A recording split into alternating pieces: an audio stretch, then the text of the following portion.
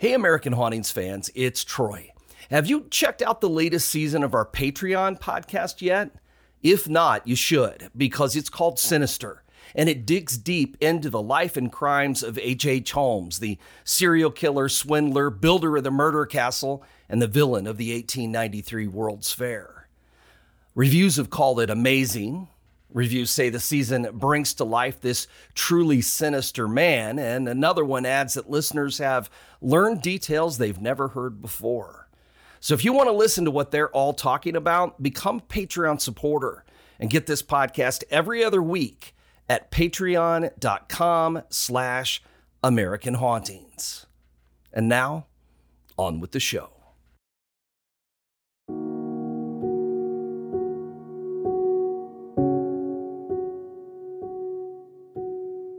She was taken by gypsies. Well, that was the common belief in Chicago in 1911, when a 5-year-old girl named Elsie Perobic vanished while walking to the home of her aunt, who lived just around the corner from the Perobic home on South Albany Avenue. On the way, she stopped for a moment to listen to an organ grinder on the corner of 23rd Street, where she watched the man's monkey dance to the delight of Elsie and a group of other children. When the organ grinder moved down the block past her aunt's house, though, Elsie didn't follow. But where she went next, no one knows. She never arrived at her aunt's house, as her mother, Carolina, found out later that afternoon, but no one was surprised. Well, not yet. The family had many friends in the neighborhood. She probably went to one of their homes. But that evening around 9 p.m., when her father Frank came home from work, everyone was in a panic. Frank went straight to the Henman Street police station and reported his daughter missing. Initially, the police agreed that she was likely just with friends, but when Elsie hadn't returned home the next morning, Captain John Mahoney took personal charge of the search for the missing girl. Detectives from several stations canvassed the neighborhood, and suspects soon emerged. A boy told detectives from the Maxwell Street station that he'd seen a gypsy wagon, as the Romany people were called in those less enlightened times. He'd seen the wagon on Kedzie Avenue. There were 2 women on it, and one of them, he said, was holding a little girl. Well, the police knew of several gypsy camps along the Des Plaines River near Kedzie and went down to speak with the residents. They told investigators that one wagon had decamped and left on the morning of April 9th. Now, while the idea of being stolen by gypsies sounds pretty far-fetched today, the theory was plausible at the time, when the Romany were feared, discriminated against, and accused of all kinds of things, including theft, fortune-telling, and of course, stealing little white children, even though the Perobic family were immigrants from Czechoslovakia. Meanwhile, Frank Perobic had offered his life savings of $50, which would be a little over $1,100 today, as a reward for his daughter's return. Detectives from Maxwell Street searched the Italian neighborhoods around West 14th and South Halsted Streets, where it was reported that a girl fitting Elsie's description had been seen with an organ grinder. Canals and rivers were dragged, and alleys and abandoned buildings were searched. Illinois Governor Dan Deneen asked the public to assist with the search, and soon there were thousands of people on the lookout for the little girl. But she was nowhere to be found. Police detectives took Frank Perobic with them as they traveled miles around the city, searching for Romany encampments. They followed false leads, chasing down wagons in McHenry, Sycamore, Western Springs, Cherry Valley, and beyond. The newspapers ran with the idea that Elsie had been snatched by gypsies because, as one story put it, the, quote, natural love of the wandering people for blue-eyed, yellow-haired children. By April 30th, Elsie had been missing for 3 weeks, and the city was in an uproar. The superintendent of schools, Mrs. Ella Flagg Young, requested that all the school children in the Chicago area organize neighborhood searches during their spring break. Around this same time, Frank Perobic, out of desperation, consulted a psychic medium who said that Elsie was in Argo, Wisconsin. Chicago politician Charles J. Vopitka sent officers to the area that she indicated, but there was no sign of the girl. The search went from Illinois to Wisconsin, Wisconsin to Minnesota, and then back again to Illinois, but with no luck. The Czech community in Chicago rallied to support the family. All Czech-speaking policemen were put into plain clothes and all assigned to the investigation. More rewards were offered, some from Czech groups and politicians and others. Mayor Carter Harrison Jr. even contributed $25, which is $600 in today's money, to a personal reward fund that was set up. Anton Cermak, who was then a Chicago alderman, stated that if Elsie was not found by the next city council meeting on May 1st, he would call upon the city council to offer an even larger reward. Well, the police were overwhelmed with calls. The search of the gypsy camps continued. By May 7th, 25 more camps had been searched, and several false leads had turned up nothing. Police Captain Mahoney sadly announced his belief that Elsie was dead, but vowed that the police would continue to search for her body. Well, Captain Mahoney turned out to be right. On May 9th, Elsie's body was discovered in the drainage canal near Joliet. Her grief-struck parents had to identify her body. An inquest would later determine that she'd been raped and beaten before she was suffocated and thrown into the canal. Frank and Carolina, along with the police, would continue to claim that Elsie had been stolen and murdered by gypsies, although no proof of that existed. They were just simply easy to blame. After Elsie's funeral, which was paid for from the various reward funds, the police investigation was reinvigorated, and detectives soon had a suspect, a bearded bohemian named Joseph Canestri. The eccentric Canestri was said to have, quote, frequently enticed little girls to his hut by the drainage canal, the same canal where Elsie's body was discovered. He lived in a shack about 1.5 miles from the Perobic home, and witnesses suddenly recalled seeing him around the neighborhood. When Canestri found out he was suspected of Elsie's murder by the police, he threw himself in front of a train and was killed. 5 days later, though, a solid alibi came forward, and he was cleared of any wrongdoing. Whoever had killed the little girl, it wasn't Joseph Canestri. And after that, the case went cold. A few other leads were followed, but all of them led nowhere.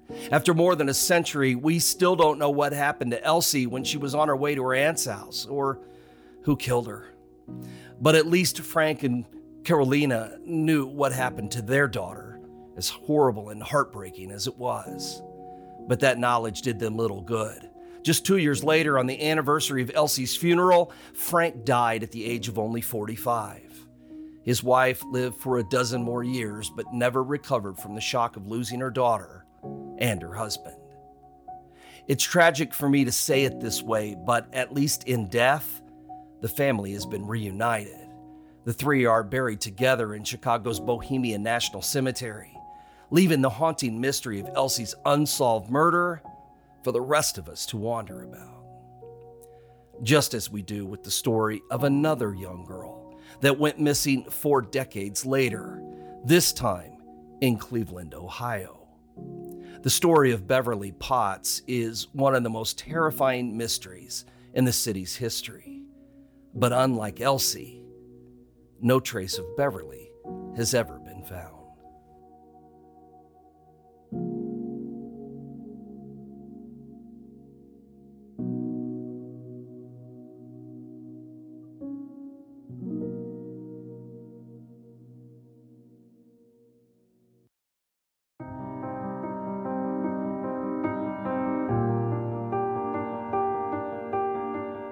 Welcome to American Hauntings, the podcast dedicated to the history, hauntings, legends, lore, and the dark side of American history. And welcome to our latest season, Gone, which is hosted and produced by Cody Beck and written and performed by Troy Taylor. That's me. America has a long history of strangeness and unexplainable happenings. Tragic events have occurred here, and mysteries exist for which no rational explanation can be found. And those mysteries include unsolved disappearances, like the ones we're featuring this season. We've opened the files on people who have gone missing, vanished without a trace, and have never been seen again. Their stories are haunting, heartbreaking, and tragic. They're bizarre, unexpected, and sometimes even seem impossible. But one thing we do know, is that they did happen. These people walked out the door one day and never returned. Their stories have no conclusion. Their cases remain open. Their mysteries are unsolved. They are gone. But we aren't allowing them to be forgotten. This is episode 12 of the season, a story about a little girl who was supposed to be home before it got dark.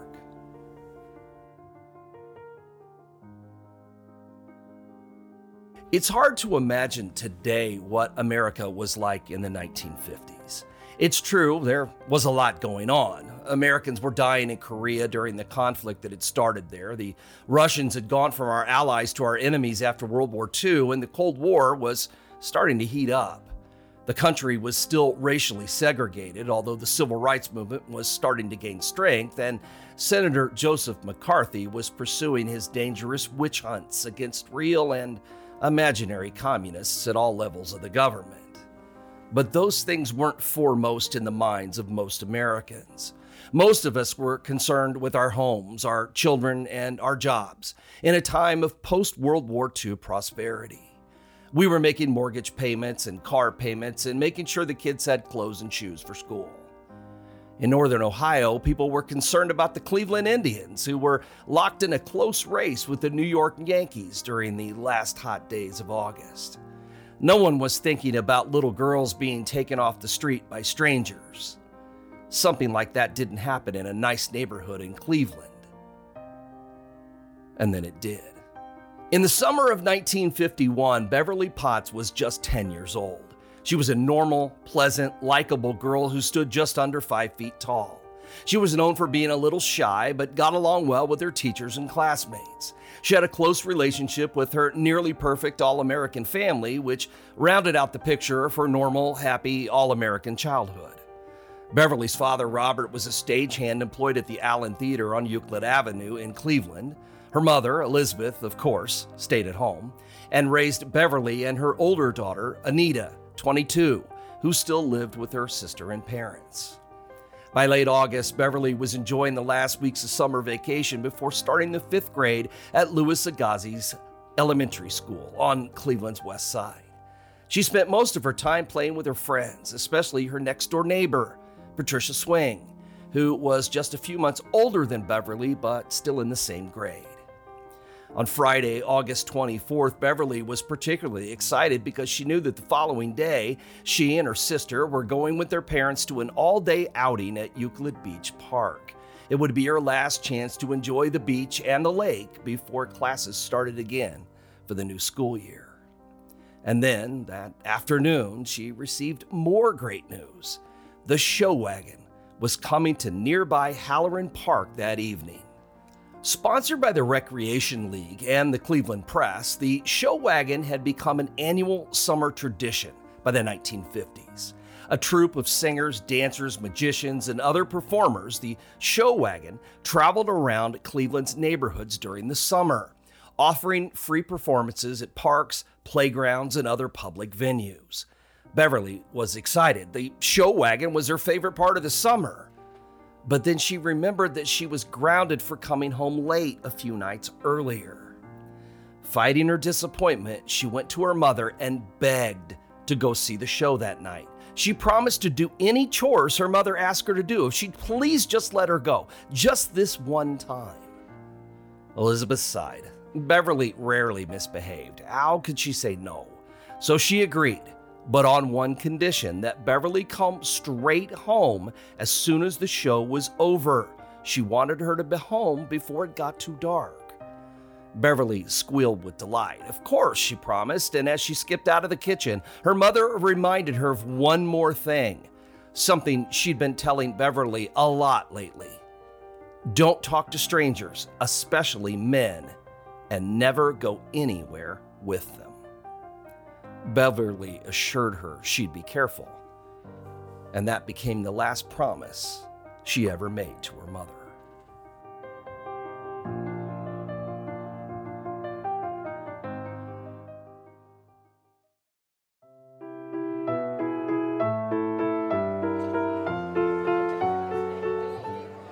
After supper was finished, Beverly washed up and hurried next door to get her friend Patricia. The two girls quickly rode away on their bicycles and headed straight for Halloran Park. They arrived just after 7 p.m. and the show was in full swing. They listened to the music, watched the acrobats, laughed at the jugglers, and gasped when the magic acts took the stage. And all the while, the sun dipped lower in the sky. By 8:40, the streetlights had turned on and the sun was almost below the horizon. Patricia told Beverly she had to go. Her mother told her to be home by dark. Beverly's mother had told her she could stay until the show was over, and to Beverly, that meant she could stay until dark if she wanted to. And why not? She was in her own neighborhood, surrounded by hundreds of people, most of whom were her own neighbors. So Beverly stayed. She'd follow in a few minutes, right after this act, she said. Patricia told her friend goodbye and rode off on her bike toward home. Her last memory of Beverly was seeing her standing and watching the show. A, quote, plump little woman stood behind her. Oddly, she had one hand on Beverly's shoulder and the other holding a small child on her hip. Patricia didn't know the woman, but Beverly seemed to, so she thought nothing else about it. Patricia rode off on her bike down Lynette Avenue and was safely home before 9 p.m. And she never saw Beverly again. But who did? Well, no one knows. Later, there would be dozens of witnesses, mostly children and teenagers who came forward with stories. Far too many of them turned out to be unlikely, mistaken, or outright lies told to get attention. The woman seen by Patricia standing behind Beverly in the park was never identified, and neither were the two young men who had a green car that a 9-year-old claimed she saw Beverly get into that night. The police also never found the convertible that an out-of-town visitor said she saw Beverly riding in that night around 10 p.m. And there would be hundreds of other stories, just like these, about mysterious cars and unknown individuals, none of which could ever be verified. But we do know that by 9:30 p.m., Beverly's family had realized she was still not home. Her sister Anita called next door to the swing house. Patricia's parents told her that their daughter had come home alone. Beverly had stayed for the rest of the show, which her mother had given her permission to do. Beverly's father, more irritated than concerned at this point, walked down to Halloran Park. The show was over. The park was dark by this time. He looked for his daughter on the way to the park, and while walking home, he checked with his neighbors along the street. No one had seen Beverly except at the show. No one, they said, had seen her after that.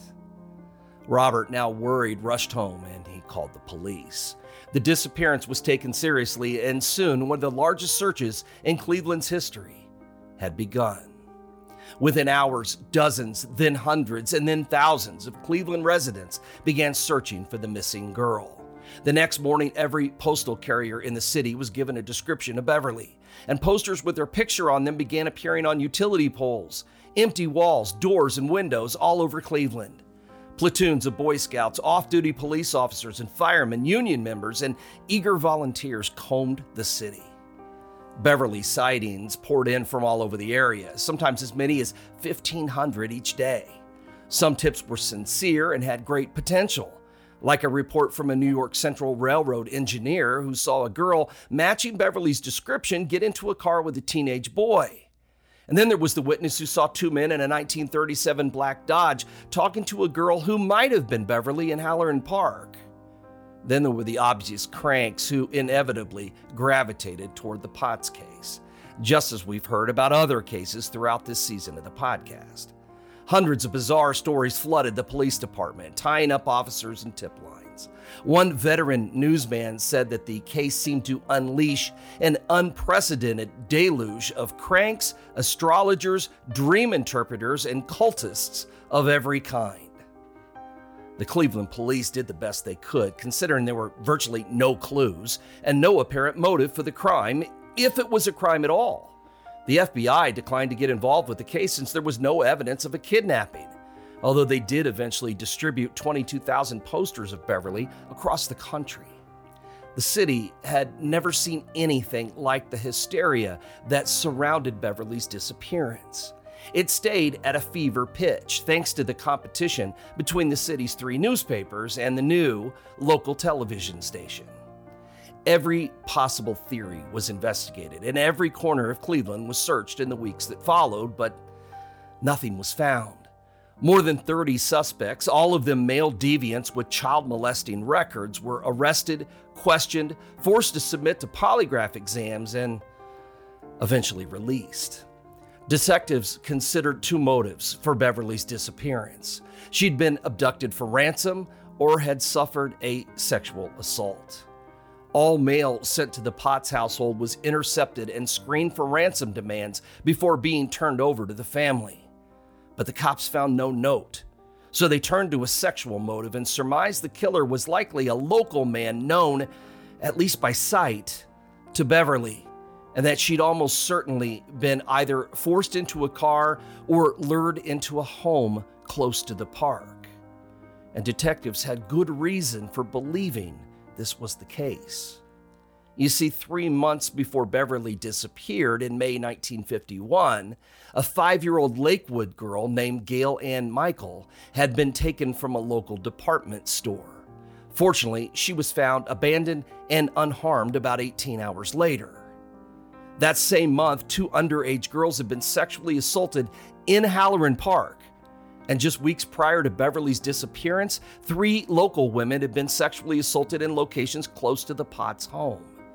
It was no wonder that her mother had been urging her not to talk to strangers, especially men. So why would she? Beverly was known for being shy, especially around men. She was also wary of strangers, men and women alike, but detectives theorized she'd been enticed into a nearby house or a car on her way home by someone she knew, perhaps with the promise of a babysitting job or a request to run an errand that ended with her abduction instead. This theory was considered particularly likely to Inspector James MacArthur, who told reporters on August 29th, "Beverly lived in a happy home and had no desire to run away. I think she was taken away in an automobile by a person or persons she knew well enough to talk to. Every bit of evidence in this case, every report and every conversation leads to the conclusion that Beverly absolutely would not have gone anywhere with a stranger." But no matter what, though, she was gone. From the moment of her disappearance to this day, no solid evidence as to the fate of Beverly Potts has ever been found. Well, eventually, Cleveland began to return to the routine of daily life. Summer was over and students, except for Beverly Potts, of course, went back to school. By the middle part of September, Beverly's case no longer appeared in the newspapers every day. Grace Michelle, who would have been Beverly's 5th grade teacher, kept an empty seat waiting for the girl in her classroom. But Beverly was still gone. The case may have cooled off, but she hadn't been forgotten. 2 months later, on November 9th, 1951, Robert Potts received a telephone call at work. A man's voice asked him if he wanted to get his daughter back. "If you do," the caller said, "connect your phone tomorrow at 3:30 p.m. and raise $25,000. Don't tell the police or we'll cut the girl's throat. She's out of town." More calls followed, and by the next week, arrangements had been made by Robert Potts, who was working with the police, to have his wife Elizabeth deliver a ransom to Beverly's captors at 5:30 a.m. on November 15th. The drop-off was an address on Prospect Avenue, and Mrs. Potts was instructed to turn money over to a, quote, Negro man. On the morning of November 15th, Mrs. Potts, or actually Detective Bernard J. Conley, very unconvincingly disguised in his mother's clothes, showed up to deliver the ransom. The ransom, though, was actually stacks of $5 bills and cut-up newspaper. Whether frightened by the sight of the burly detective in a woman's dress or something else, the man who was supposed to pick up the ransom turned and took off running before he'd reached the drop site. He didn't get far. Just seconds later, he was surrounded by 23 Cleveland cops, one of whom put a shotgun to his head. Well, it turned out not to be a kidnapping at all. It was a pathetic, sad story of criminal stupidity. The so-called kidnapper, Frank Davis, was deeply in debt and decided to extort money from the Potts family by pretending to be Beverly's kidnapper. His cruel hoax earned him a prison term, and it became a painful reminder for the little girl's parents about their continuing tragedy. Oh, and also it earned Detective Conley months of teasing from his colleagues about how swell he looked in his mother's dress. Life went on, but there was still no sign of Beverly. Anita moved to another city in 1952, married, and had children of her own. Elizabeth Potts never recovered from the loss of her daughter, although she tried to forget by giving away Beverly's toys and clothing and packing away her pictures. Her health slowly declined, and she died from liver disease in May of 1956, while still a young woman. Robert Potts blamed her death on the same person who took Beverly. More time passed. More hoaxes, false leads, and dead ends plagued the few detectives still working the case. Then in 1955, they got what seemed to be a break. Walter J. Titchler, a house painter, father of 8, and convicted child molester, was arrested in Santa Ana, California, on suspicion of Beverly's murder. Titchler had been working at the National Carbon Company plant, close to Halloran Park, on the night of Beverly's disappearance, and he seemed to know a lot about the case. But the Orange County Sheriff's Department later decided that Titchler had gotten all his information from the newspapers, and they eventually cleared him. He was never even brought back to Cleveland for interrogation. But then 4 months later, Harvey Lee Rush, an alcoholic drifter, confessed to Los Angeles detectives that he had killed a little girl in Cleveland after luring her from a West Side carnival. Rush was able to pick Beverly's picture out of a group of 6 photographs, but his description of her appearance, especially what she was wearing that night, was wildly inaccurate. This time, the suspect was brought back to Cleveland, and detectives took him out to Hilliard Ridge Road, where he claimed he'd buried Beverly's body. He couldn't find the spot, but he swore he'd buried her there. For a little while, anyway. It was a newspaper reporter who got Rush to admit that he'd made up the story to evade vagrancy charges and get a free trip to Cleveland. Rush, who'd been arrested over 100 times for public intoxication, was subsequently placed in a state mental hospital. In the same year that Elizabeth Potts died, more strange occurrences happened in her daughter's case. Just 5 days after Elizabeth's death, a local truck driver, who was also a convicted child molester, confessed to Cleveland police that he'd, quote, killed a girl near a playground 3 or 4 years earlier. But his alleged memories of that August night at Halloran Park were filled with inaccuracies, and the police finally dismissed him as yet another crackpot. In December, a West Side man was arrested for taking lewd pictures of children. In one of the many albums he had when he was arrested, a photograph was discovered that detectives thought might be Beverly. But Robert Potts ruled it out. It wasn't his daughter, but hey, at least another pedophile was off the street. In 1961, what seemed to be a promising lead developed in New Jersey. The wife of a mental patient at a state hospital became convinced that her husband knew something about Beverly's disappearance. Cleveland police became very interested when it was discovered that the man had accumulated 50 charges of molesting young girls and was accused of exposing himself in Cleveland's Lakewood Park in September 1951. Hopes of solving the Potts case ended, though, after detectives interviewed the man at the Morristown Hospital and concluded he had nothing to do with the murder. Then in 1970, Robert Potts joined his wife in death. He continued to live alone in the family home on Lynette Avenue, and he died alone of heart failure in the living room. His body was found slumped over on the couch with the television switched on. His obituary received little attention. By then, he was just another man haunted by events from the past. The mystery had ended for Robert and Elizabeth Potts, but the police were still on the case.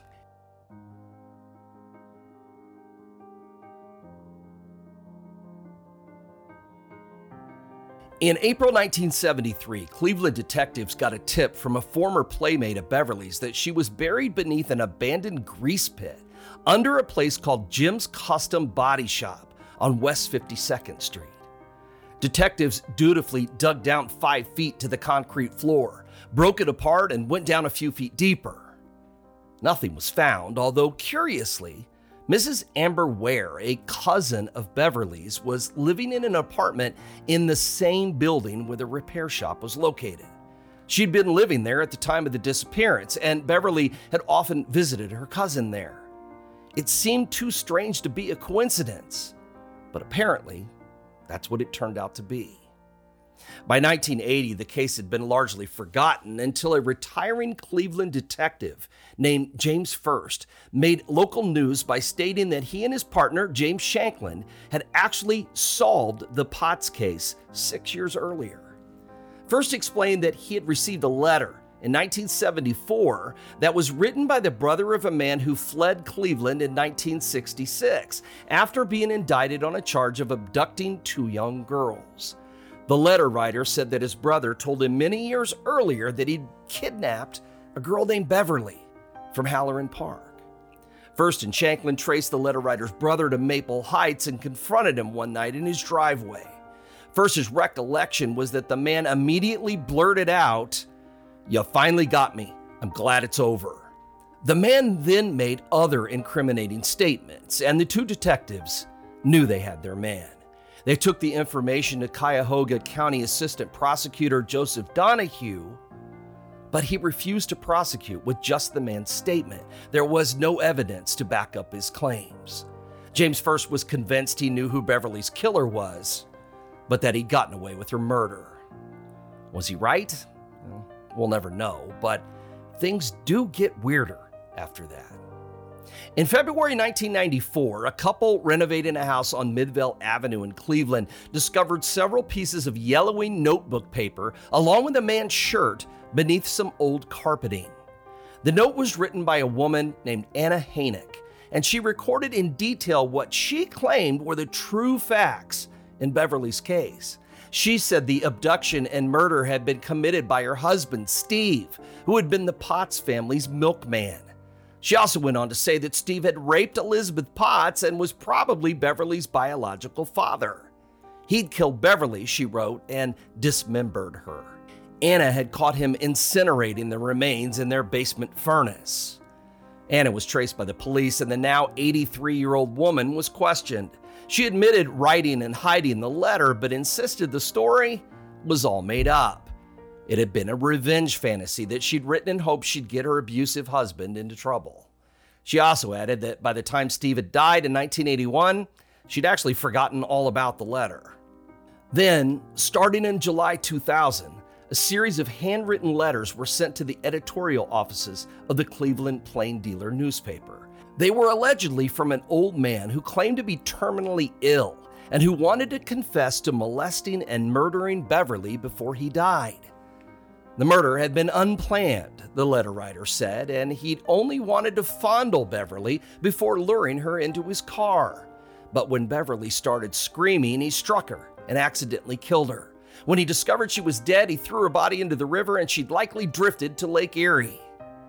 The letters were turned over to the police, who were skeptical about their authenticity. Their skepticism increased when they found several sentences and claims in the series of letters that had been copied from previous hoax letters and were word for word from false claims made by earlier suspects. This led the cops to speculate that they'd been written by a retired police officer. But if they were, no one ever found out. The writer promised to turn himself in on the 50th anniversary of Beverly's disappearance, but then, shortly beforehand, he wrote to say he had to enter a nursing home and would be unable to honor his promise or otherwise reveal himself. An extensive investigation failed to turn up any clues to the author's identity, and investigators came to believe the letters were nothing more than a hoax committed in very bad taste. And I'm sure that Beverly's sister, Anita, felt the same way about them. In 1991, she had placed a gravestone next to those of her parents in West Park Cemetery.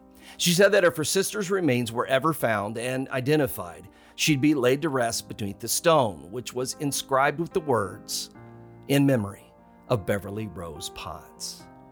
Anita continued the search for her sister until her death in 2006.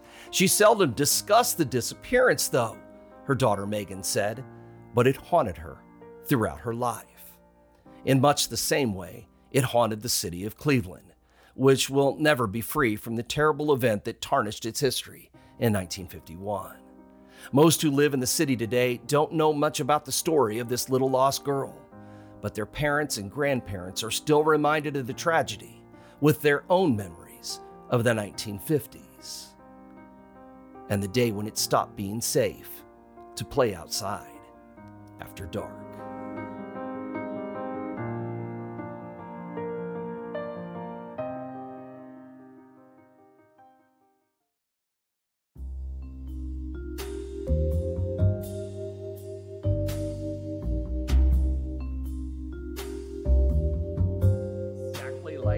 Me reading something, and fucking it up. Yep. So yeah. I was waiting because I was like, if he doesn't cuss at the end, this is not authentic. And then sure as shit. Yeah. You did. Oh, God.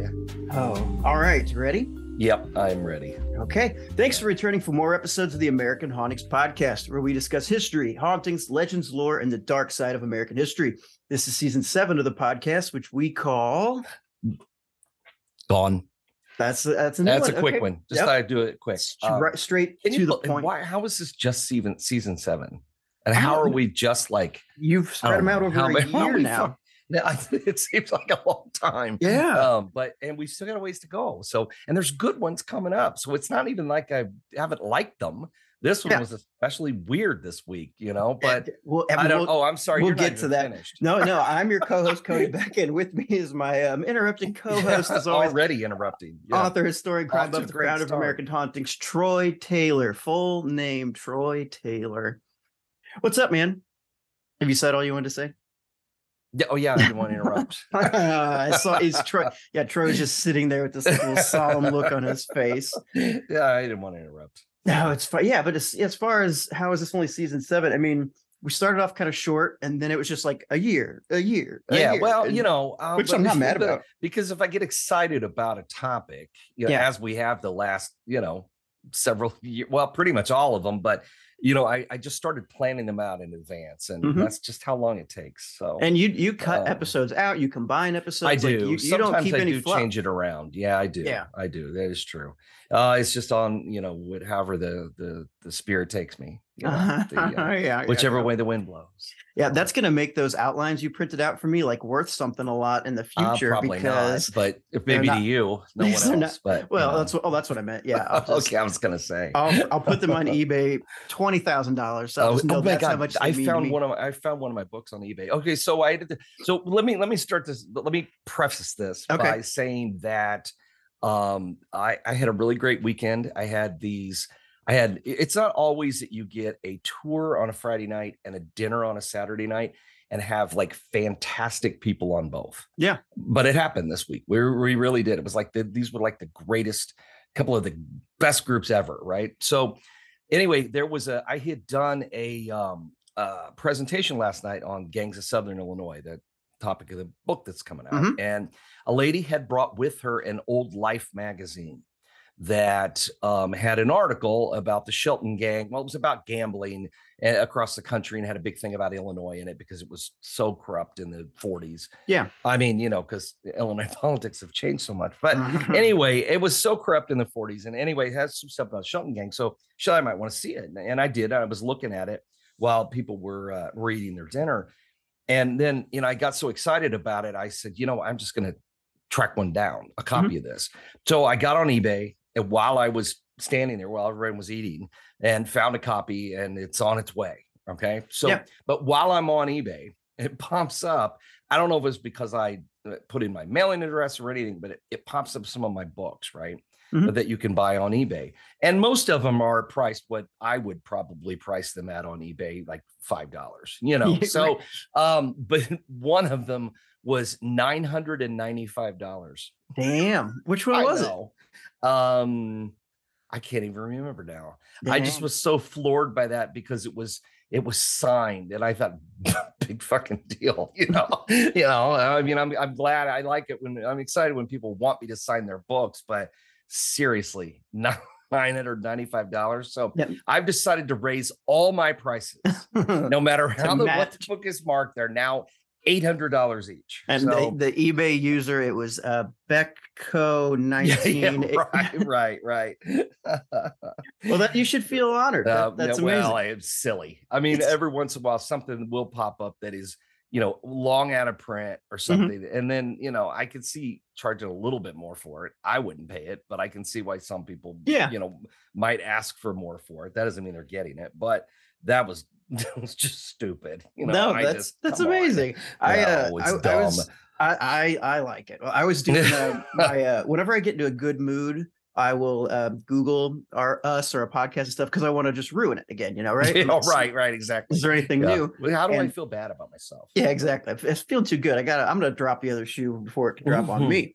But I told you I found like an American Hauntings podcast like subreddit a while back. Oh yeah. Well, there's not a lot of posts there or anything, but apparently they heard that I saw it and then they commented on it. It's like Cody found the subreddit. So I think the whole thing is just going to be probably anytime I mention that I saw the subreddit. Now they'll be posting something on it. But I love it. So yeah, it's still really fun when people do stuff like that. But I'm gonna plug one thing before we go on. It's because speaking about the dinners, we do have some stuff coming up just for summer. I mean, we're halfway through the summer season as far as summer goes, but as far as like our events go, we are actually winding down for what's available for the summer. Because I always try to add some unusual things we don't do at other times of the year in the summertime because it's the off season. So I figure that people that'll come to the stuff, the dinners especially, are the diehard people, so they should get to do something a little bit different. So the only thing that is something I've done before really is the Lizzie Borden dinner on the 5th of August, because we do that every year on the anniversary, around the anniversary. So that's still coming up. The cults, the American cults presentation and dinner is on the 12th, and that'll be updated because I update that one every year with different cults, usually, mixture of other stuff. And then on the 19th is Al Capone and Chicago Gangland Ghosts. And that is the same day that my new book, Blood, Bullets, and Booze, comes out. That's the Southern Illinois book. So there's a book signing that day, dinner on Chicago that evening. So it's kind of gangsters from all over Illinois. Absolutely. I love it. So, and then we still do have a couple of tours left for summer. Goes to the River Road, a couple of the great river hauntings, the ones that go to Pure Marquette. And I believe I got one, left of Spirits of Alton, which is the dinner tour that stays in town. So if you're interested in any of those, check them out at dinnerandspirits.com. I also just posted everything through the end of the year is up now. So anything that you couldn't get into, because we've had a lot of stuff that sold out fast, we may be doing it again. So check out the website, or just check out the website for all the new stuff we've got coming up, and a lot of updated and new versions of stuff too coming up this fall. So yeah. Nice. Anyway, I'm excited about it. I feel like a lot of your job, aside from writing books, has to just be updating websites and things. Yeah, it's that's the thing I hate doing the most. Yeah. And it's one of those things where I have to really, force myself to sit down and update websites. Yeah. It's not much fun. It's so weird. To say, but I do it for fun. I like it when it's done, but I don't want to do it for fun. Yeah. So. Yeah. I do it for fun all the time. It's great. Yeah. Okay, cool.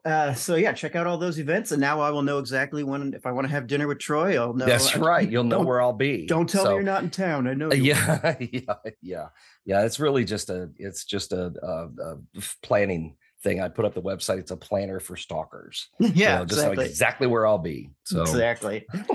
Cool. So we got a listener review. This one is from Marilyn Matt, and it's titled "In My Top 2." Which is something I haven't heard before. So it says, heard Troy while re-listening to the Villisca Act series on Astonishing Legends, which is a great podcast. Oh, yeah. Being a fan of both history and mysteries, I immediately found your Villisca season. I love that you did an entire season on it. I don't know if everybody does, but there were a lot of court cases. Yeah. I've been we binging. enjoyed it. But... Oh yeah, it was hell of fun. I've been binging the show lately as my job has me in my car a good part of the day. Between you guys and Scott and Forrest, I can chase both shows down tangents and rabbit holes all day long. Thank you for the fantastic podcast. That's it. It's awesome when people lump us in with those guys. Like I know that you got to be on the show and stuff, but they're just great. So thank you for that. Okay, so this one didn't make me cry. I think Marion, what's her name? Parker, did it for me, the last time. Yeah. But as much as I talk shit on small children and how they creep me out, I do get sad when bad things happen to them. And again, we're going to start out with a little. This was kind of a double whammy. Yeah, double whammy. Little kids. Yeah, so 1911, 5-year-old Elsie Perobic is taken by gypsies in Chicago. So you mentioned this is a. We're not supposed to say that anymore, but right. But that's what they said at the time. Yes. So that's why I used it. Yes. And I did make reference to what we're supposed to say in the article, or in the piece, but at the time. They were gypsies. That's what they'd say. So, right. Father Frank goes to the police that night. The next day, Captain John Mahoney finally takes over. Finds there's one kind of wagon that takes off. I'm guessing this is. Do they kind of just go do their own thing a lot though? Or they stay in groups? Is this a I think it varies. I think it varied at the time. It's so hard to tell because so much as when I was researching the story, I've got a stack of newspaper research that's probably 4 inches thick from all the newspaper stories at the time, because this became really sensational, which is kind of shocking, honestly, because this was a fairly poor immigrant family. And the fact that the people of Chicago really embraced the story the way that they did is a little bit of a surprise, but it filled the newspapers. And there actually had been another little girl the year before named Lillian Wolfe who I couldn't. That's a whole different tangent. Sure. But she does not really play a role in the story, but she really had been taken by gypsies and had been found the year before. So the police actually went to her for advice. Yeah, she's 7. I mean, what else can you do? But still, I mean, they were grasping at straws, but so they went to her and tried to get some idea. So they're chasing down gypsy wagons. I mean, all over, the Illinois and the surrounding states. Yeah. And she wasn't taken by gypsies. I mean, that was just a prejudiced kind of thing. Right. Let's blame it on gypsies. They'll steal anything that isn't nailed down, including little kids.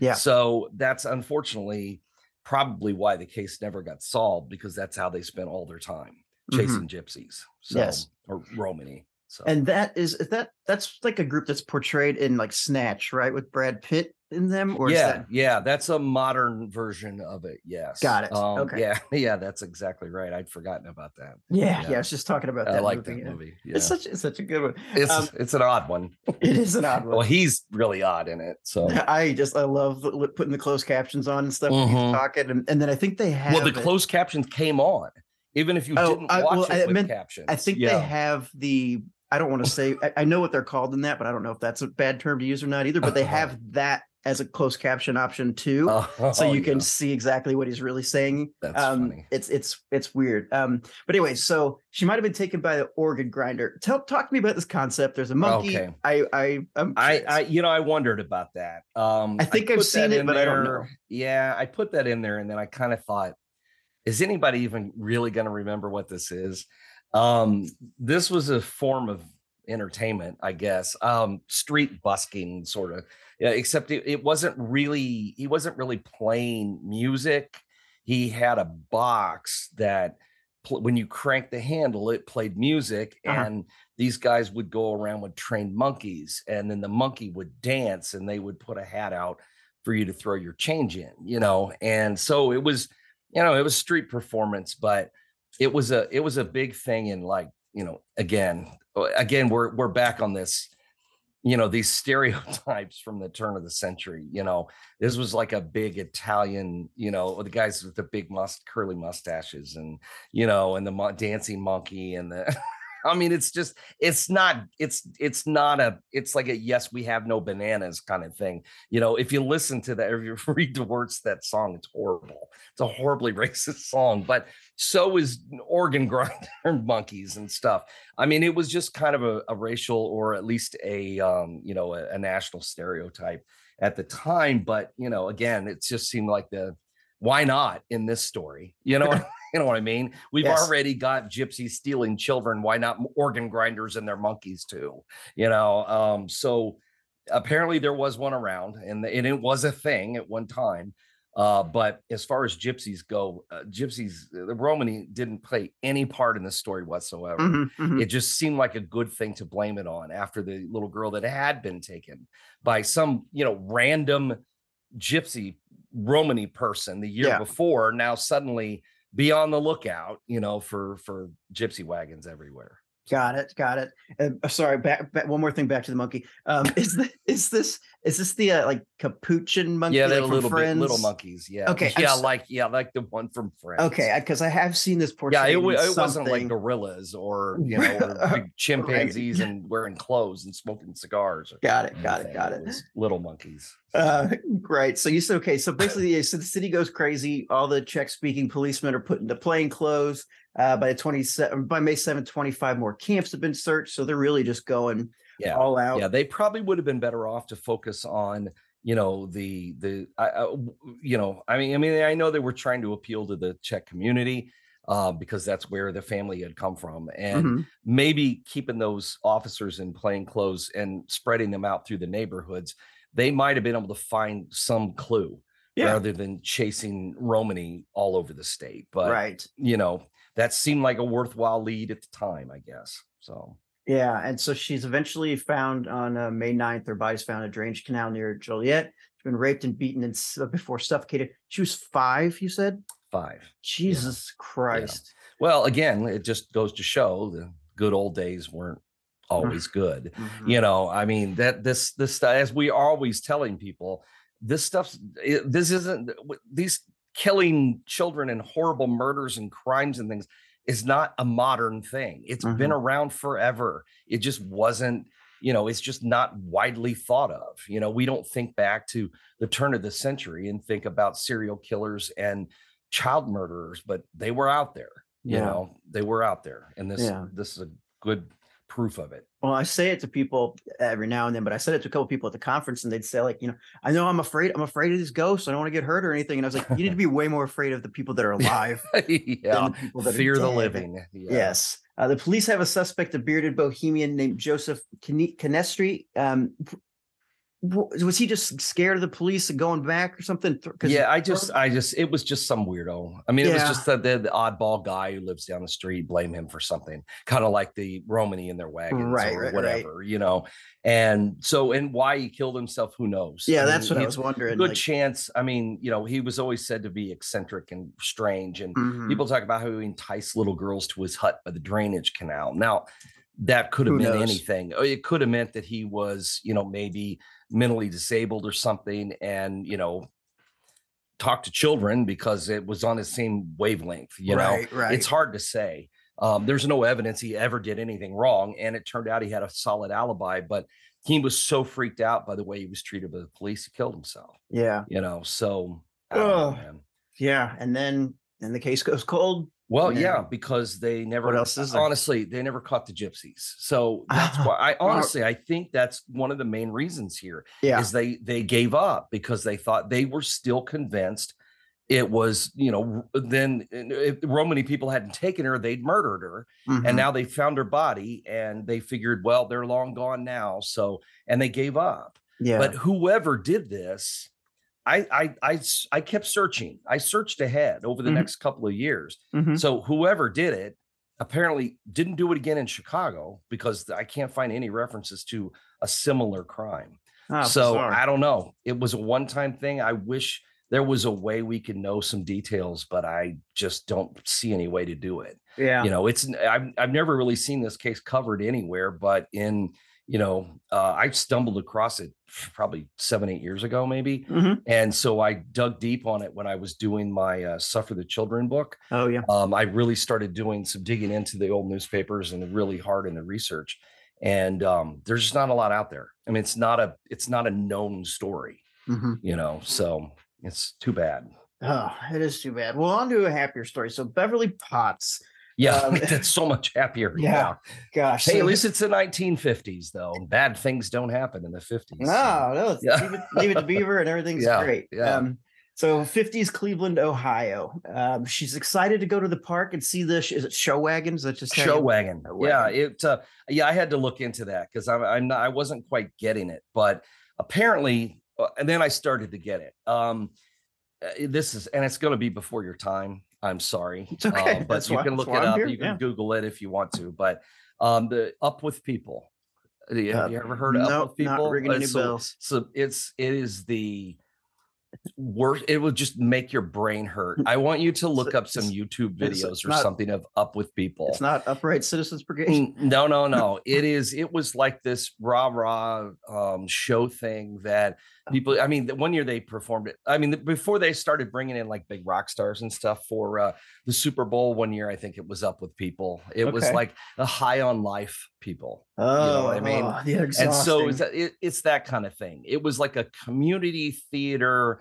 Everything's happy, good times. We're gonna sing and dance, and magicians are gonna perform. But we're talking about 1950. They had one television station. It was brand new in Cleveland. Not a hell of a lot to do. Yeah. So, this kind of stuff in the summertime must have seemed fantastic to kids. Sure. Yeah. But everybody in the community would come down to watch. And this particular thing, this show wagon traveled all through Cleveland's neighborhoods throughout the summer. They had kind of a schedule they kept, and they went to different parks and schools and things.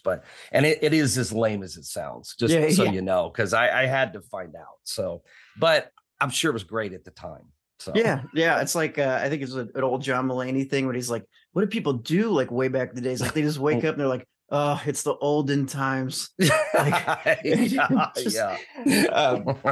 So she and her friend Patricia go to the park. Patricia ends up going home early, and she says she kind of like turns around. Maybe the last thing she sees is possibly a woman with the hand on Beverly's shoulder, which never comes back up again. I was wondering they never were able to identify who the woman was, and she had a baby with her. I mean, it might have been a neighbor, or maybe it looked like she had her hand on her shoulder. I mean, there's nothing to say that's for sure.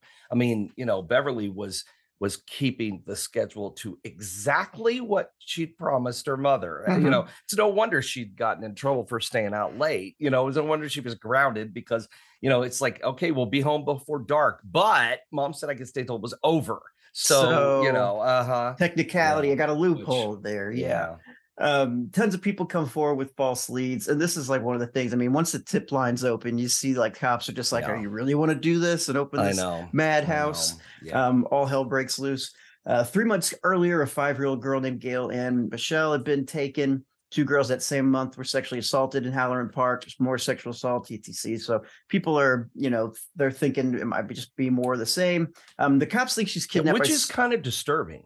I mean, that whole thing is pretty disturbing when you think that this might not have been an isolated incident. Sure. Yeah. And the police at the time, again, not really prepared to handle that kind of thing. Never put any of the pieces together. Yeah. I mean, they didn't link it all up and go, well, I mean, the reason why is because they were probably in different parts of the city or suburbs. So nobody communicated with anybody. So it's easy for us to look back now and go, oh, look at all these assaults that were going on at the time, but they didn't even know they were happening. Yeah, you would think see what I mean? You'd think if there were 2 girls assalted in the same park, though. Well, you would think so. Yeah, maybe not. I don't know. Cleveland, not exactly crack detectives there, but I don't know. I mean, but again, though, there was a panic going on, and there were hundreds of calls coming in because this made big news, kind of like Elsie Perobic did in 1911. Made big news. Got a missing girl, who an absolutely ordinary. Well, it's white girl syndrome is exactly what it is. Yeah. And so here is something that you need to worry about. Because it could be your kids. So, we're the people that control the newspapers and things. And so that's the story we're going to give you because it is going to scare you the most. Yeah. And that's how the media has always worked. Yeah. Nothing. If it bleeds, it leads. Yeah. Right. And nothing unites people, gets people in an uproar and scared like a missing white girl. Like, exactly. So, now they've got no idea what's going on. Is it kidnapping? Is it, something random? They don't know because they don't have a single clue. Yep. FBI is like, we don't even know if she was kidnapped. Yeah. I mean, for all we know, she ran away. And I thought, well, that's really, they're on the ball too. Yeah, sure. But anyway, job. yeah, they nothing. I mean, Yeah. they hauled in all the usual suspects, all the male deviants with child molesting records, the usual suspects, but couldn't get anywhere with that either. Yeah. Well, now that you mentioned everything else before that, now I'm wondering, like, maybe they did have the person that did it in No, an they interview. didn't. Oh, you don't No, think? they didn't. I don't think so. I'll tell you how I think it was. I think it was somebody that lived on her block. I think it was somebody that lived in her own neighborhood. Right. And Okay. I think some creep who had been watching this kid for years and saw his chance and took it. Yeah. And dumped her somewhere when he was done. That's what I think. Because I don't know that. That's just a theory from I've read over, and I have dealt with this case quite a bit. And actually, this is the most I've written about it because there's not a lot of material. Again, time moved on. There were some weird things that happened afterward, which I know we'll talk about. But, but I honestly, if I had to guess, that was the reason they didn't catch him, because it was somebody that nobody suspected. It's just interesting. A theory, but one of the things I thought was heartbreaking is Grace Michelle, would have been Beverly's 5th grade teacher, kept an empty seat waiting for her in the classroom. I know. Ew. You know what that would be like, though, being a kid in that class, coming in every day and seeing that empty desk? Yeah, be like, am I next? Or like, yeah, God, that would be hard to focus. It's probably like the mom who like sets the place at dinner for like the kid that died or whatever.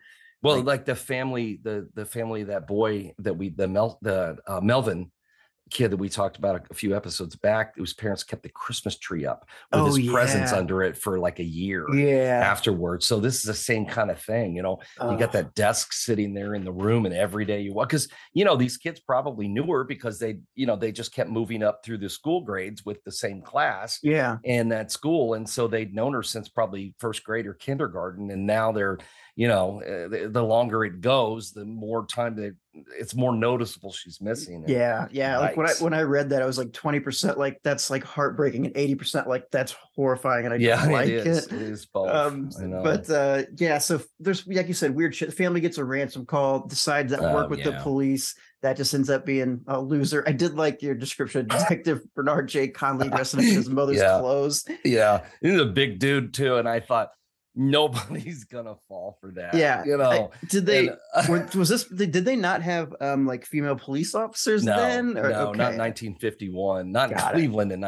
I mean, if they did, they were probably like jail matrons or something, but there were definitely no female detectives. There might have been meter maids or something in 1951 in Cleveland, but no detectives. It's like, geez, at least pick a guy with a smaller build or something. I know, something. I guess they thought, well, if something goes bad, he could handle himself. That's true.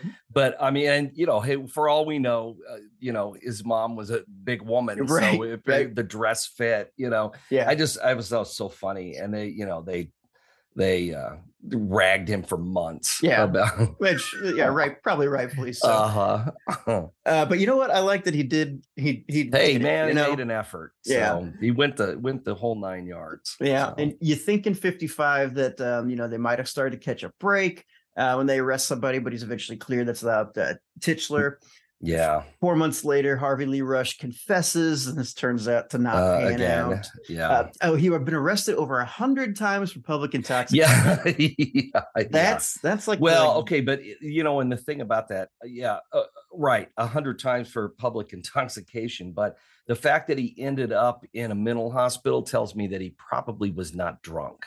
Oh, sure. During those times, he was probably really mentally ill. Everybody just assumed he was drunk because he was acting, out of hand, because the fact that he ended up in a mental hospital makes me think that there was more to that story, but again, didn't do it. And all these people kept, confessing to it, and, or people they thought they had. The guy who was, had accumulated 50 charges of molesting young girls and had been, exposing himself in a park in Cleveland. And, he just turned out to be, just something else. It was in a mental hospital. Was just making things up. Well, geez. Okay, so let me hold on. I got to skip that. Well, and the Skip that family joke. too. Skip that joke. The family too. The mom, yeah, the mom who just like dies of a broken heart. Yeah. Who's like young when she Yeah. dies, and then when the daughter moves out of town and doesn't talk about her sister anymore, and then when the dad dies and they find him, he just like was watching TV in his living room and had a heart attack and just laid there for days before anybody found him because he was just completely, they just never recovered from this at all. The family was destroyed by it too. So essentially, the way that he felt that this whoever had taken his daughter had killed his wife too. Yeah, right. And then really, I mean, he just wasted away. I mean, he lived longer, but what kind of life? Apparently not a great one. Living in that same house. Yeah, that himself. Kind of that's a recipe. Oh man. Yeah. Probably with a Christmas tree still up. No, I'm kidding. It's summertime, so we hope not. Christmas in July, So it's so hot outside. It's too hot to take down my Christmas lights. Anyway, go ahead. Sorry. You're good. I'm trying. Okay. You don't necessarily think anything pans out with the 1980 theory with. I don't know. There's so many, I've run across so many cases like that where, and listen, these guys may have been fantastic detectives. This is not to knock them at all, but I also know that guys who get this obsessed with a story or with a case like this will often believe they've solved it. Probably have blinders on. They have blinders on and don't see anything else. So, I mean, it's possible, or for all we know, this guy was, the DA took the evidence and said, yeah, I can't, there's nothing I could do with this. Right. You're telling me the guy said this, but he's going to deny it. And you don't have any evidence. You only have your guesswork going into it. So, I mean, maybe that was him, but I don't know, man.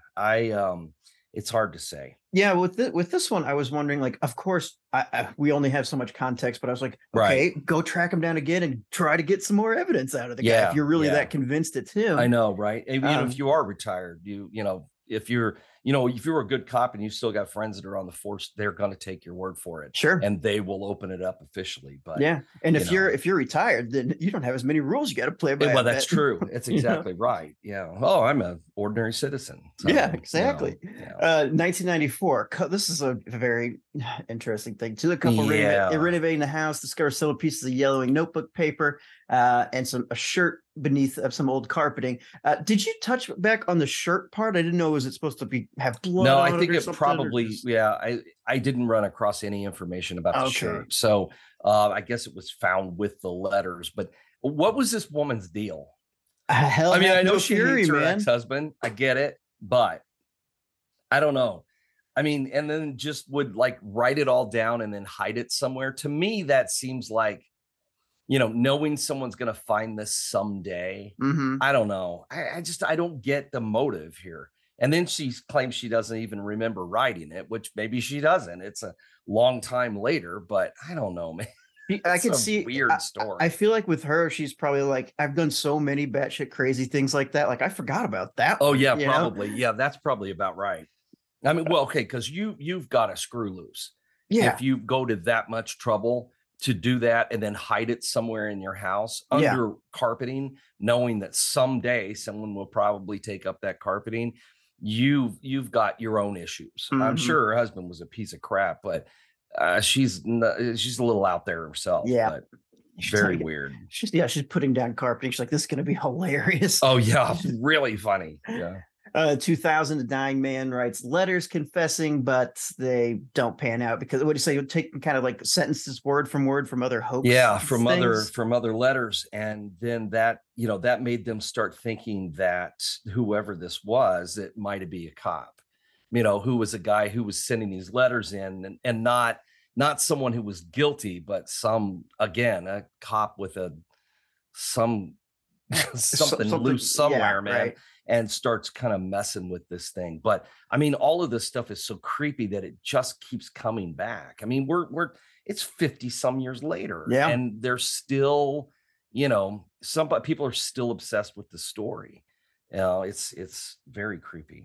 So. Yeah. Freaking Cleveland, man. And then, I mean, again, it just fades out for now. And continues to stay cold. Yeah. Is there I don't know, anything man. else we need to go over that I didn't touch on with No, I that don't. I one? don't think so. It's a wild story. It really Yeah. is. You know. Okay. Well, I hope they get happier after this. I'm sure they won't. Oh But yeah, yeah. There's a real good chance of that. So. well, I want to give a quick shout out to our latest patrons. So thank you so much for supporting the show. To Tanya, Christine, Leah, Wendy, Carol, Christina, Mike, Jennifer, Kristen, Ava, Doug, Samantha, Bean, Julie, and Nuthouse Queen. Yeah. Yeah, Well, whatever. Hey, thanks. I don't care what you put as your name. I Just don't thanks for either. supporting the show. I don't either. Yeah, we appreciate it. People are still jumping onto this H.H. Holmes podcast that we're doing. So it's been fun. Yeah, it has been fun. I actually look forward to it each time when I got to put a new one together. I really do. I enjoy working on it, and it's been a lot of fun. It's been a lot of fun for me, and just doing new stuff with it, and finding out new things. And I nothing really drastic has changed as far as what I think, or whether or not he was guilty, or whether he was a criminal. All those things have stayed pretty much the same, but I found some new information about some of the stuff that really adds to the story, and which is, that I think has been one of the things that's the most fun about it. It was just like working on the new edition of the Alton book, or anything I do a new edition of. I do a new edition because new things have been learned, not because I suddenly have decided, oh, H.H. Holmes was really just this nice guy who was badly misunderstood. You know what I Yeah, you you're know right, what I mean? right. I mean, that's part of doing what I do, is finding more research and more history, and then you go back and you update things. It's not like I've suddenly decided that, anything has changed. I mean, it's my opinion hasn't changed on it. It's just that I'm finding new things. It's just like, I don't suddenly think that, oh my God, there are UFOs zapping people out of the Bermuda Triangle, for instance. I mean, it's ridiculous. It's a stupid story. It's not real. It's just tabloid stuff from the 70s, but I don't go back and go, oh my God, everything's different about H.H. Holmes. It's not. There's just new information in there. Yeah. And it's sometimes, information that you find, even in newspapers and things, weren't always accurate. So you find new information that is. So, and it's been a lot of fun. And that's how it should be. When new information about things comes to light, exactly. It should change opinions. It should change your opinion. Yeah. And it's also been a great, I think, study and a character study for you, and character work. And, that's been fun. If you like Troy's voice, he does multiple voices. Oh God, yeah, but they're so fun, and some of them are getting even funnier, but they're still good. But yeah, it's Troy. I mean, men, women. You haven't portrayed any children yet, have you? I don't think. Oh no, I haven't. We'll see if that's going to come up. Oh God, I'm going to have to. It just dawned on me. Oh no. Maybe first off, give it your best shot. But then if you can't, I'll do like a filter or something on it. Okay. That might be better. So either way, it's fun for me. Yeah. Okay. It is now time for our Ghostwriter segment. So if you have a question or comment about the world of the macabre, you can email us at AmericanHauntingsPodcast@gmail.com. And I haven't been getting too many of those lately. So please, send me in if you guys have stories or questions or anything you want to talk about. This one is, I was digging through some older stuff and trying to see if there's anything I missed. And I don't know if I missed this one or not, but I wanted to talk about it anyway, because I thought it was relevant, and it might be a little late, but this one's from Jamie R. And the subject is Trip to Alton. It says, hi guys, I met Troy before, but I haven't met you, Cody. Well, Jamie, I hope that we've either changed that or we will change that. My name's Jamie. I'm from the same small ass town as Troy. Anyway, my husband and I are going to take a little trip to Alton this fall and do one of Troy's dinner events. Oh, okay. So I haven't, not too late. So you haven't missed it. Yeah. No. So, but I was wondering what else we should do while we were there. We aren't sure yet if we're staying a whole weekend or just a night. There's so much history there. I'm not sure where to start. Love the podcast. Keep up the great work, Jamie. I would say make a whole weekend out of it if you can. Yeah, why not? And if you're coming down for one of the dinners, and do a tour too. I'm not just trying to shake these people down. I'm just saying it's a different way to see stuff. Yeah. That's all. Sure. Yeah. It is a different way to see stuff, though. It is gives you a chance to see other parts of the town, and you get a little bit different history too than you would normally get. I mean, there aren't any just like history tours in town, right? So that's why one of the reasons we do so much history with our ghost tours is it's a history tour with ghosts. I mean, essentially that's what we do. So, Mhm. it might be worth it if you come down on a weekend when there's a couple of different things going on. So, and in the fall there normally is. So Yeah, I'd say check that out. And I have like tons of like pizza recommendations and Oh, pizza sure. pizza Yeah. not recommendations, Yeah. mostly things related to pizza. So if you have thoughts on that, shoot me another email or something. We can help you figure it out. But I hope you enjoy your trip. That's all I got, man. All right. Well, yeah, I'll just add a couple things. Don't forget to use the podcast discount code. Use that promo code when you're checking out anywhere at AmericanHauntings.net or in the American Hauntings clothing store, which is AmericanHauntingsClothing.com. You can use that promo code there. Saves you 10% off everything. So it's like we're just giving things away. And also we mentioned Patreon. Check that out. Patreon.com/American Hauntings. We are in the middle of our third season of our other podcast. So you can actually get, if you're listening now, currently, you get this podcast, then you get our Alton Revisited podcast and our Patreon podcast. Those two both come out in the same week. So you got 3 podcasts to listen to, and you've got something every week right now to listen to. So don't miss it if you are interested in, hearing more of us. I don't know why you would be, but if you are, it's so much of I us. think you'd like it. It's so much of us. I was talking. It is a lot. I was talking to some people from the conference, and someone asked me, "It's like, so do you like listen to your own podcast?" And I was like, "No." They're like, "What are you talking about?" I was like, "I listened to it like 3 times. You while have to I'm listen editing to it forever. Yeah, while I'm I editing listen to it so I can send Cody critiques. No, I don't really.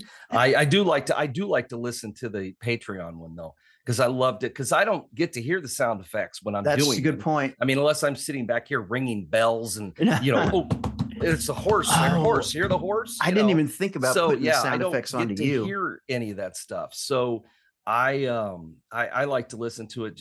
I don't want to hear myself, but I do like to hear how it all blends and of course it has gotten good. So. And I will say probably about once a month or so, I do put on an episode, and I always, as soon as I wake up in the morning, I always listen to be like, okay, make sure transitions are good. It sounds good. Yeah. But every now and then I'll throw one on, but I think I listened to it so much while I'm doing it that I'm sure it's been a little too much. At first I think it was weird. It used to be weird to hear my own voice. That doesn't bother me anymore at all. But I think it's an ego thing too. It'd be like, if I listen to my own podcast every week, I'd feel like even more of an ass than I already do. And another thing, like she was asking, like, do you remember this like one tidbit thing? I was like, no. She's like, what do you mean? I was like, we've done, I've edited 200 episodes. Yeah. Like I can't, I'm sorry. Not even counting the Patreon. Yeah, stuff. Exactly. I'm like, I can't remember this one dumb joke or this one, like, that's even sometimes Troy would be like referencing somebody like, oh, this one episode about this one guy. And I'm like, damn it, these names are just sometimes in and out, Anyway, okay. This episode of the American Hauntings podcast was written by Troy Taylor, and it was produced and edited by that's what I was going to say. And I wrote it and I recorded it. And Yeah, if you enjoyed the show, leave us a review on iTunes, tell your friends, neighbors, random people on the street about it, and follow us on iTunes, Spotify, Stitcher, or anywhere you listen to your favorite podcast. You can find the website at AmericanHauntingsPodcast.com for more info about the show, notes, photos, links, and more. Troy's been sending me photos, and I've been putting them up with the individual episode pages. So you can see what's going on there. And sometimes I'll put them up on Instagram for a little bit. You can find us on Facebook, Twitter, Instagram, TikTok, and anywhere else that you waste hours every day. I just put up a new TikTok video this weekend. Oh, okay. Hell yeah. Check that out when you're supposed to be working or studying. We promise that we're probably much more entertaining. Depending on what you're studying. Right, exactly. Yeah. So if it's like accounting, then no, keep doing that. You don't want to listen to Thanks for listening. We couldn't and definitely wouldn't do it without you. So until next time, goodbye. So long. See you later. All right. One down. Stop.